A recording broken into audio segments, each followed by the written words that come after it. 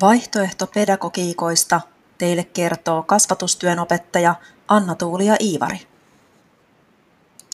Ja tässä podcastissa aiheena on Reggio Emilia pedagogiikka.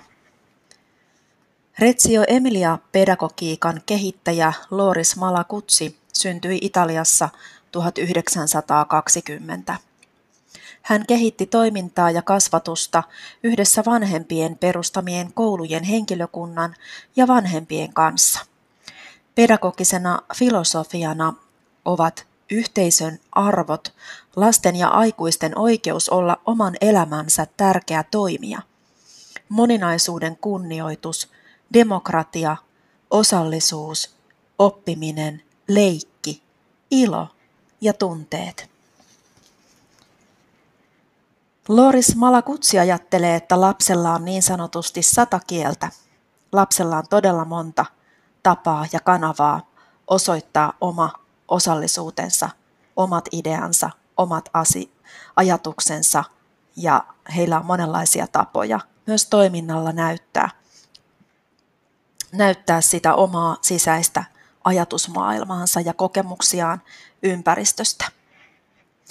Oppimisessa onkin tärkeää käyttää useita aisteja ja lapsia kasvatetaan aktiivisuuteen ja omatoimisuuteen, eikä lapselle opeteta asioita, joita hän voi oppia itse.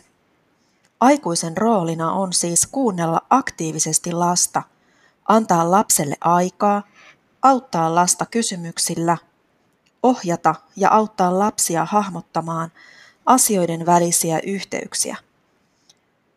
Lähtökohtana on lapsen oma kulttuuri, lapsen ajatus, kiinnostus, ilmaisu ja leikki. Työskentely on projektiluonteista. Projektin teeman suunnittelu alkaa keskustelemalla siitä, mikä lapsia kiinnostaa. Aiheet valitaan lasten mielenkiinnon ja lasten esittämien kysymysten perusteella. Saman teeman ympärillä voidaan käsitellä lähes kaikkia sisältöalueita tai oppiaineita. Projektin kesto vaihtelee lasten mielenkiinnon mukaan päivistä jopa kuukausiin. Lasten kuunteleminen ja heiltä kysyminen ja heidän ajatustensa kirjaaminen antaa tietoa asioista, jotka kiinnostavat lapsia. Aiheen valinnan jälkeen opettajat suunnittelevat aisteja virittävän toiminnan. Lasten omille tutkimuksille annetaan aikaa. Lapset toimivat pienryhmissä ja etsivät tietoa käymällä retkillä, tutkimalla eläviä ja elottomia asioita, piirtämällä, maalaamalla ja vaikkapa muotoilemalla. Aikuinen auttaa lapsia oivaltamaan itse. Oppimisympäristö tukee oppimista.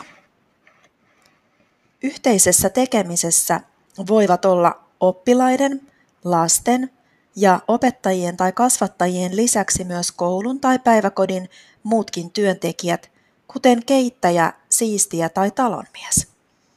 Avoin suhtautuminen ympäristöön, lasten vanhempiin ja yhteiskuntaan korostuu. Teematyöskentely voi esimerkiksi liittyä vesiteemaan.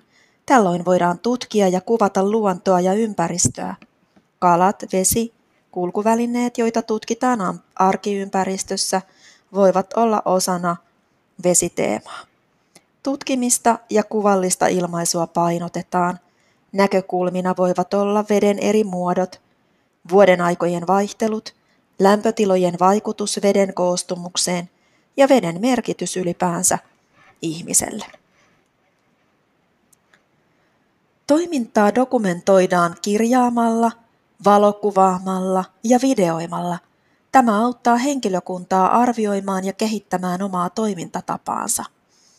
Lapsillakin on oma dokumenttikansio, jossa on lasten töitä ja tietoa toiminnasta. Lasten muisti on rajallinen. Opittua dokumentoidaan eli tallennetaan kuviksi, videoidaan tai kirjoitetaan tarinoiksi. Näin lapsi voi palauttaa asioita mieleensä, saada hyvän mielen ja elämyksiä opituista asioista. Oman oppimisen ja kasvun seuraaminen mahdollistuu. Päivähoidon aikuiset voivat myös reflektoida omaa toimintaansa dokumentoidun aineiston pohjalta. Mitä sinä itse ajattelet teematyöskentelystä ja siitä, että kaikkia eri oppiaineita tai sisältöjä voidaan käyttää teeman käsittelyyn? Entä miten niin sanotusti perinteinen lukujärjestyksen omainen toiminta, esimerkiksi maanantaina liikunta, tiistaina kuvaamataito, keskiviikkona matematiikka ja niin edelleen, tukee teeman käsittelyä ja oppimista? Kumpi tapa on mielestäsi parempi? Tämä teematyöskentely vai niin sanottu lukujärjestyksen omainen toiminta?